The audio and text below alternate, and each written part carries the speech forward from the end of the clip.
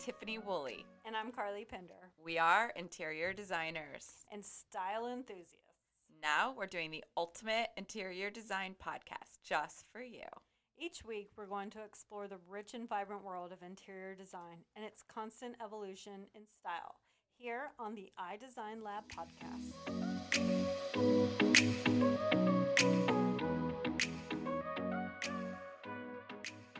Welcome to the iDesign Lab podcast. I'm Tiffany Woolley. And I'm Carlie Pinder. And today we are diving into the bedroom. Do you ever dream of staying in your bedroom all day, hiding away in the privacy of your own little world? I know I do. And you want to make it as comfy and cozy and aesthetically pleasing because that's where you're spending the majority of your time when you're home. Granted, some of it's sleeping, but between it's a foundation. Between your bedroom, your closet, where Boudoir. we know we like to spend a lot of time, and the bath. Right. You want to make it your haven. True. So it's no secret that the hero piece of the room is the bed. So whether it's minimalist or over the top, gilded and what have you, first things first is the bed. And the foundation of that bed is your mattress. So you need to make sure you have a really, really comfortable one. And if you're not going to be comfortable, then you're not going to sit back and relax and be rejuvenated in your very important space. True. I require 8 to 9 hours of uninterrupted sleep. I know. So I know my mattress has everything to do with that. And your linens. Yes. So linens, obviously we know there's so many retail chains that carry beautiful linens. I know I personally love looking at all the monograms and the quality, the thread count, all of that plays a huge role in your linens. Right, but most oftentimes you're kind of working around a color scheme, right? That's Correct. where people are starting and building that, which color is everything into the design. Soothing, right? Whether you want to, Bright. There was like the red room, there's the soothing spa there. I mean, there's so many ways Want your your retreat neutrals. I had a client once who was lavender. The husband's like, if she's going to make this whole bedroom lavender, I'm going to get my own bedroom. But you can really do anything. And you really want to make sure this is where your layering becomes huge importance, texture. So first is the bed. Let's revisit. Then your mattress. Deck pillows. And then your bedding, which is all the miscellaneous pillows that husbands don't like and boyfriends. And a luxurious throw that you can actually go lay at the end of your bed. And if you come home from Friday afternoon, want to relax, and you can just pull up your little throw blanket and not have to unmake your whole bed and all that good stuff. So that is the foundation of a bed. And your style. Do you like modern, more traditional? Minimalist. Well, and I guess this is, again, a continuation of the theme of the actual home. But a lot of people want to be surrounded by things they love. This is where you can have special photography. This is where you have beautiful lighting. You can have, decorative objects on your nightstand, books. I like a lot of stuff myself, but I definitely have. And I'm more of a minimalist, which is fun for hotels too. I feel like that's a huge trend in hotel vibe. Is very minimal. White sheets, great comforter, great duvet, great down pillows.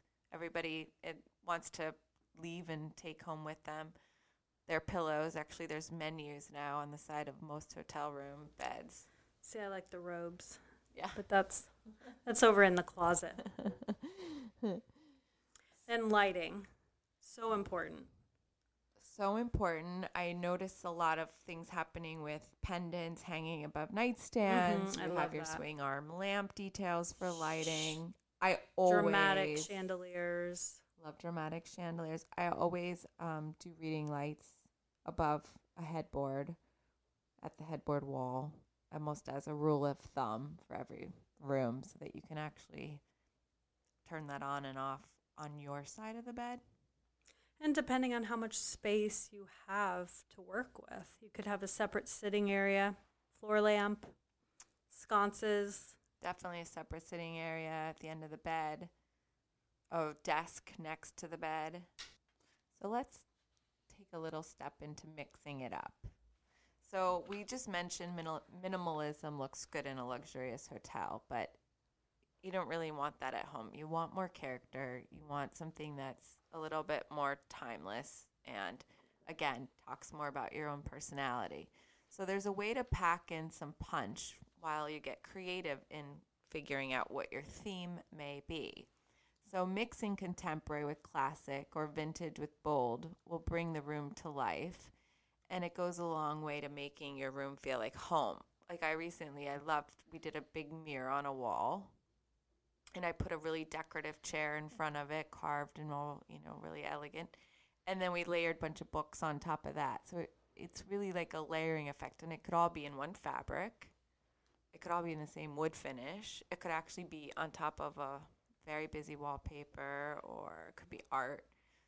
Well, I think creating warmth in the bedroom. You might like it 100% minimalist warm. and cooler in other parts, but I think always when it comes to the bedroom, you want to really create that warm Warmth is inviting perfect. feeling. Because this is your private space, your intimate space. This is like... And using things like window treatments, drapes, rugs, patterns, wallpaper, textures, finishes. Really creating that texture and warmth. So pick your color, pick your theme. Maybe that's a discussion between the couple. And your designer. Most importantly. But you can technically go nuts after that rule has been laid. You can actually adjust it to whatever you need to do to create the balance in your own room. And like we just mentioned before, too, that the space may have a multifunctional purpose where it's doubling off as your library. Now, what do they call it? A cloffice? I have a cloffice. You have a cloffice, yeah. Which is the closet Thanks office. to Derek Glassberg Right. coining that term, I believe. Oh, is that who it is? I love it.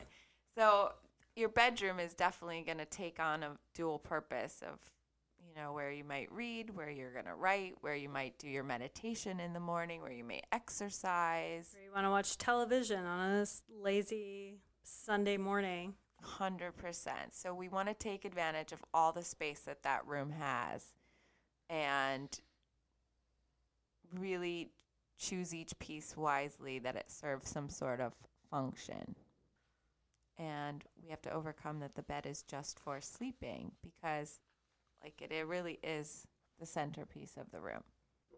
So going to bed every night and waking up every morning, what is the first and last thing you want your feet to touch? Do you want a rug? Do you prefer hardwood flooring? Do you live up north and you want wall-to-wall carpet? Is it marble? What is the intent? Cement, industrial Do you want this vibe. Right.